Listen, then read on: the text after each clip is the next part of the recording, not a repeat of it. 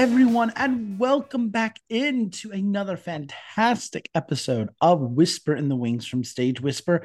We are joined by a very special guest that we are excited to bring to you today. We have the writer and performer, Julia Vanderveen, whose show My Grandmother's Eye Patch is playing September 14th and 15th at the Crane Theater. You can get your tickets and more information by visiting frigid.nyc. And this is a fantastic show, not just because it's a limited engagement, just the two shows, but because of the kind of show it is. And we can't wait to have Julia share that with you. So with that, let's welcome on our guest, Julia Vanderveen. Welcome to Whisper in the Wings from Stage Whisper. Thank you. I feel like there should be applause after that. It's such a I know nice intro. I've got to get like a laugh track or a clap track or something like that, right? Yeah. So I am so excited to have you here because as we talked about before we started, you are our first guest when it comes to the kind of show that you're doing. And I'm so Yeah. excited for you to share the kind of show that you're doing. So why don't we just go ahead and kick that off with, could you tell our listeners a bit about what your show is regarding My Grandmother's Eye Patch?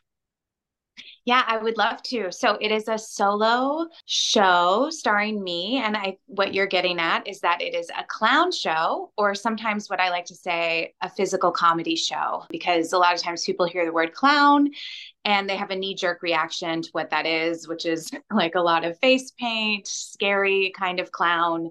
And a conversation I often have with my peers in this work is, do we try to take back the word clown and re-educate people to what it is, or do we stay in the comedy world and say we're comedians, which is also true? So a lot of times I explain what I do as physical comedy, like Lucille Ball, John Cleese, Fawlty Towers.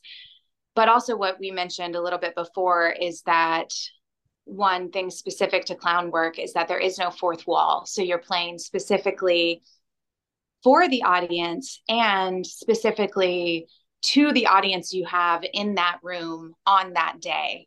Meaning there may be a day where people really like one thing that you're doing. So this type of show gives you the leeway to continue to do that thing, even if it's not necessarily what is scripted or what you did the night before.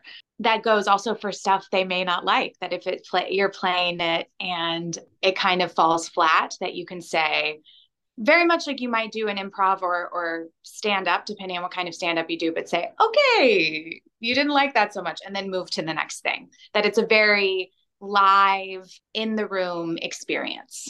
I love that. And Yeah. now and forever, I have a definition of what clowning is on tape, so I know. Now, your show, My Grandmother's Eye Patch, can you tell us a little bit more about what that is about? What exactly is the story about?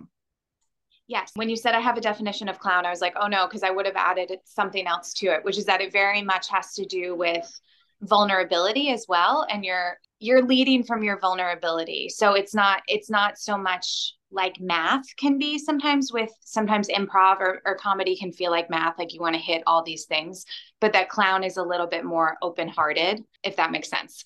So leading into my show, it is a memorial service for my grandmother, who has been dead for many years now. So the idea is that I'm playing myself, who is Julia, the actor, who has decided that the way she's going to make her big comeback is to have a memorial service for her grandmother. So I do a lot of acting things to honor my grandmother, but it's also kind of about my ego as an actor. So it's me putting myself out to make fun of myself, also in service of honoring my grandmother. Very It's cool. multi-layered. Yeah. Yeah. No, and see, that's the thing is it sounds fascinating and hilarious at the same time. Thank you. Thank you. How did you come up with the idea for the show? Like you, I came from a more traditional background. I went to school for musical theater and I had been doing commercial theater. And then when I moved to New York, I found this art form of clowning, which I totally fell in love with because of its requirement. It requires so much of you as the artist to be really, really present and to mine your experience. You could say that of any art, but this one really spoke to me. So I knew I wanted to make a solo show, and I felt completely overwhelmed by the requirement for that. And so my first director, Aitor Basari, he's an incredible clown teacher and clown. Definitely recommend. His company is in London. They're called Spy Monkey, and they've been playing together for I think 25 years. So I was working with him, and he said, why don't you tell a story of a female family member? Because in telling that story, we'll see a lot of you. And so he gave me that assignment. And my grandmother was the obvious choice for me. She was a poet, but also because of the time she was born, she was married. Obviously, she was a bishop's wife. So she was a Southern bishop's wife. So she had all of these things she had to do as a requirement in these ways. And I always felt really connected to her as a child. And I thought, I wonder what her life would have been like if she had been born later. I wonder if she would have been a mother. I wonder if she would have gotten married or if she would have just lived the artist life. So I always felt really connected to her and seeing our lives sort of in parallel, but also very different. So that was the jumping off point. There's been several versions of the show. Every time I do it, I try to put more game into it and also make sure I'm being really clear about what I'm trying to tell with the play. So the first version of it was in 2019, which was kind of what you said before, which was a lot of throwing stuff at the wall, a lot of seeing what stuck. I would say a third of the show stuck and the rest of it didn't. Like there were things that really, really didn't work. And with clown work, you have to try it in front of people because usually you're doing it to make people laugh. Sometimes not, but usually you're doing it to make people laugh or get some kind of reaction. So you can rehearse by yourself and with your director, but it really takes being in the room with the audience to know what's working, you know. I love that. And I want to build on that and ask, what has it been like developing this particular iteration of My Grandmother's Eye Patch going into your performance at the Crane Theater? I'm very grateful because I just did the Orlando Fringe in May and I got to do 6 performances of it, which is great because it gives you a little bit of a run and a playground to try different things within 6 performances. And I'm doing the show also in the Philly Fringe in September. So I'm having 3 shows there going into the Crane show, which is also what I wanted to do because I was like, I want to get it back up. I want to get it light again, playful before I bring it back to New York so that it's in really good shape.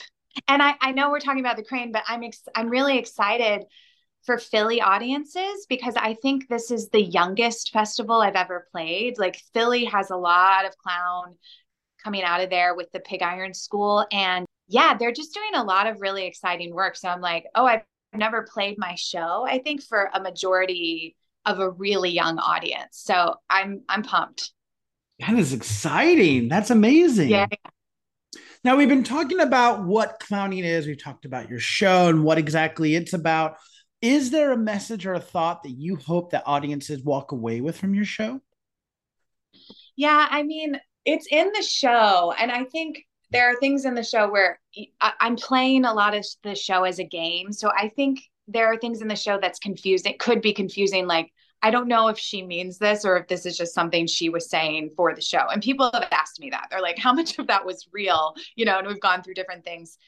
But one thing that's in the show that's true is that I've always kind of had, even as a kid, a preoccupation with that our time on earth is limited. You know, like I've felt that really deeply, even as a child.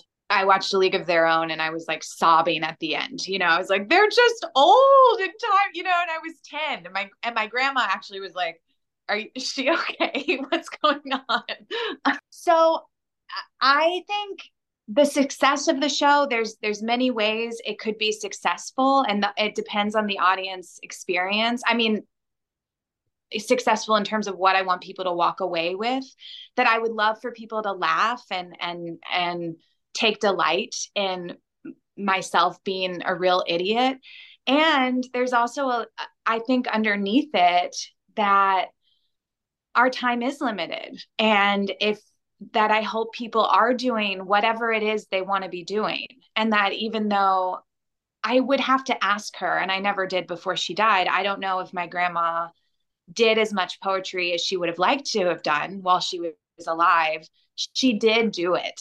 So, and I really think that's what's so beautiful about live performance is that you're in the room with whatever you're seeing, the singer or the performer having this experience. And it's not like watching a movie that you can go back to and revisit. It's like that very specific experience. So I would hope people would leave feeling, I mean, at the peak, inspired to do whatever it is they feel called to do. That is lovely. That is very lovely. Thank you. Well, my final question for this first part of the interview is, who do you hope have access to my grandmother's eye patch? I would love for people to come who are kind of what you're saying, that have never seen clown before, or they're like, I'm not sure. I don't know if that is for me, something that gets them out of their comfort zone, because I am intensely passionate about the art form. I love it so much. And even if the case was people decide that's not for them, that's totally fine. But I would love for people to take a risk on something they haven't experienced or that they don't know that they've experienced before.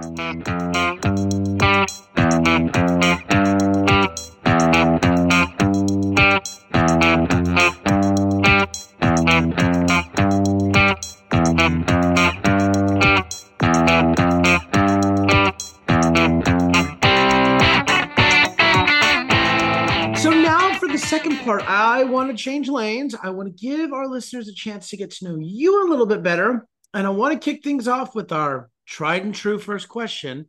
What or who inspires you? What playwrights, composers, shows have inspired you in the past or are just some of your favorites? As a little kid, I always loved Steve Martin. And I don't know if have you read his autobiography, Born Standing Up? No, it's right there on my bookshelf. I've yet to read it though. It's on my list of things to read though. It's really, really great. He started out as a magician, actually. He lived really close to Disneyland, and he started working in the magic shop in Disneyland, and he did that for a while, and then it morphed into, I guess, stand-up comedy. But it's not just stand-up comedy. Like, I love that his work really, I spoke to my therapist about this earlier today, so I guess this is a theme for today or right now, but the nuance that things aren't just one thing, that things can be several things. And he has a story in his book where he got a bad review for a show, and he put a banana peel on his head. I think he had a banana in his pocket, and he was eating a banana, and he was reading the bad review of his show to the audience. And that's very clown. It's very clown, because I think clown is like anti-shame work, because if you try something, it doesn't work, you acknowledge that it doesn't work, and then you're able to immediately move on, which is really beautiful, as opposed to like internalizing what's wrong with me, why, that didn't, and then being sad about it. It's like you just admit it and then you try something else. So Steve Martin for sure. This is just in mind because there's an open mic I like to go to on Wednesday nights at Soho Playhouse.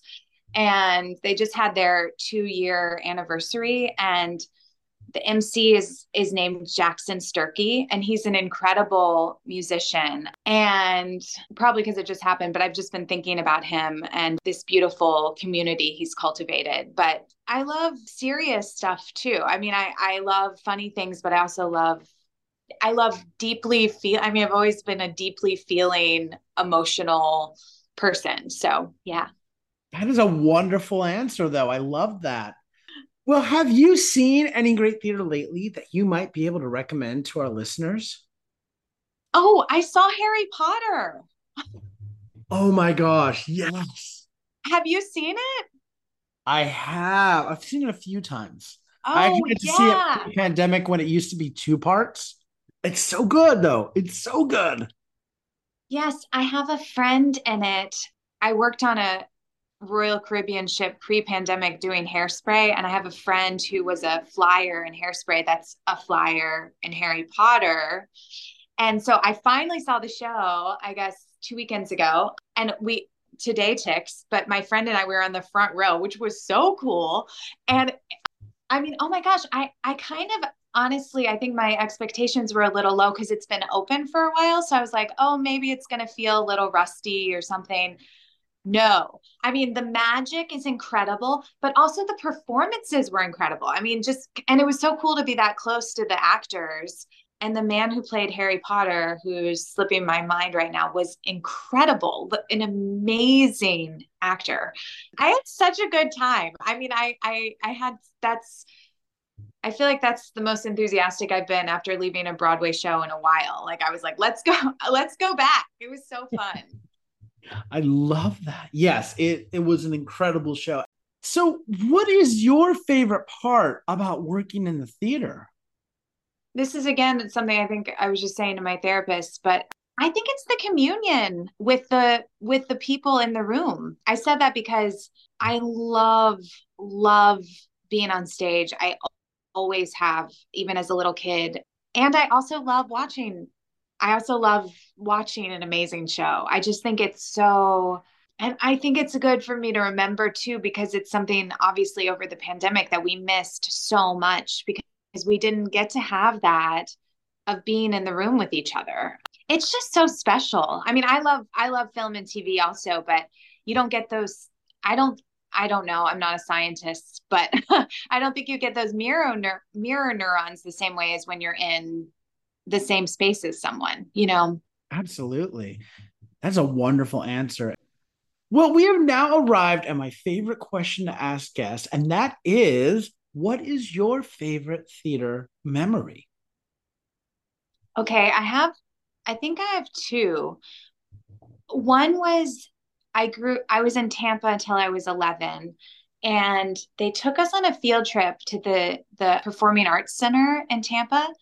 And I don't remember what the show was, but I remember the theater. It was dark and cold the way that like old theaters are and like kind of dank. And I maybe from that moment, but a theater space has always felt a little bit, I don't know if the word is holy or, but certainly sacred, you know, where there's something like it's very charged, you know, with all the stories and all of the energy that has gone in there. So I remember just as a little kid being like, this is a really special place.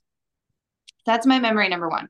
Number two, I studied in London abroad in 2006, and we saw a lot at with the British American Dramatic Academy, and we saw a ton of theater, which was amazing. And Complicite, which is a physical theater company in London, you could say a clown company, they were doing a one-man show. And that show stuck with me more than any of the other theater that I saw, where this man was so incredible. And I thought, I want to do something like that. I love that. I love those two memories. I look at where you were at 11 and look where you went. I mean, that is amazing. Thank you so much for sharing those. Those are fantastic. You're so enthusiastic. It's so sweet. I love it. It's so sweet. Thank Thank you. you. Do you have any upcoming projects or productions that we might be able to plug for you? The show on the 14th and 15th, what's upcoming besides that, which I don't know, hopefully I'll do it in New York sometime, but I don't know when. This is another kind of can of worms. I'm working on a Proud Boys show with two other women. And what I mean by that is it's a Buffon show. So Buffon is like almost like the dark side of clown. It's almost like lepers. It's the people that got pushed out of society that would come back once a year to roast the king and queen or whoever it was that pushed them out of society. So we're playing these Proud Boys, but mocking them in order to kill them. So it's all women. We're working on it. It's going to be a musical, of course. So hopefully that'll be coming here sometime. My colleagues are in Hawaii, actually. actually. So it's a logistical figuring out when we can get together. But yeah. Wow. That sounds incredible, though. And then you Yeah, it's a mentioned the Philadelphia Fringe, right? yeah, my grandmother's eye patch will be in the Philadelphia Fringe starting next week. Wonderful. Yay. That'll be exciting. Well, finally, if our listeners want more information about my grandmother's eye patch or about you, perhaps they'd like to reach out to you, how can they do so? Yeah, I have a website, juliavanderveen.com. You can have a form that you can email me from. And then I'm on Instagram at Jules Vandy, Vandie. Well, Julia, thank you so much for taking the time to speak with me and sharing this wonderful art form and this wonderful show. Really, I appreciate it, and I'm so excited to see the show and to see what you do next. So, thank you very, very much. Andrew, it was my pleasure. You're so lovely. I hope you have a wonderful time in London. Thank you very much. My guest today has been the writer and performer Julia Vanderveen, whose show My Grandmother's Eye Patch is playing September 14th and 15th at the Crane Theater. You can get your tickets and more information by visiting frigid.nyc. And if you'd like to stay on top of what Julia's up to, including her upcoming performances at the Philadelphia Fringe Festival, you can find her website, juliavanderveen.com, as well as following her on social media at Jules Vandy. We're going to have all this information posted on our episode description, as well as on our social media.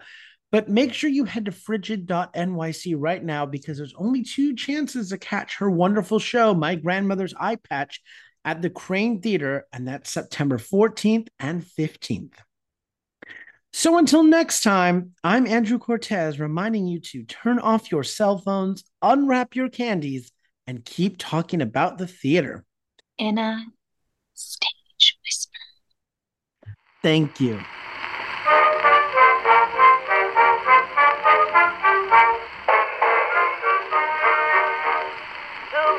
From old New York town, met in a foreign land. One sang the praises of Cape. If you like what you hear, please leave a 5-star review, like, and subscribe. You can also find us on Facebook and Instagram at Stage Whisper Pod. And feel free to reach out to us with your comments and personal stories at stagewhisperpod@gmail.com. Our theme song is Maniac by Jazzar. Other music on this episode provided by Jazzar and Billy Murray. You can also become a patron of our show by logging on to patreon.com/stagewhisperpod. There you will find all the information about our backstage pass as well as our tip jar. Thank you so much for your generosity. We could not do this show without you.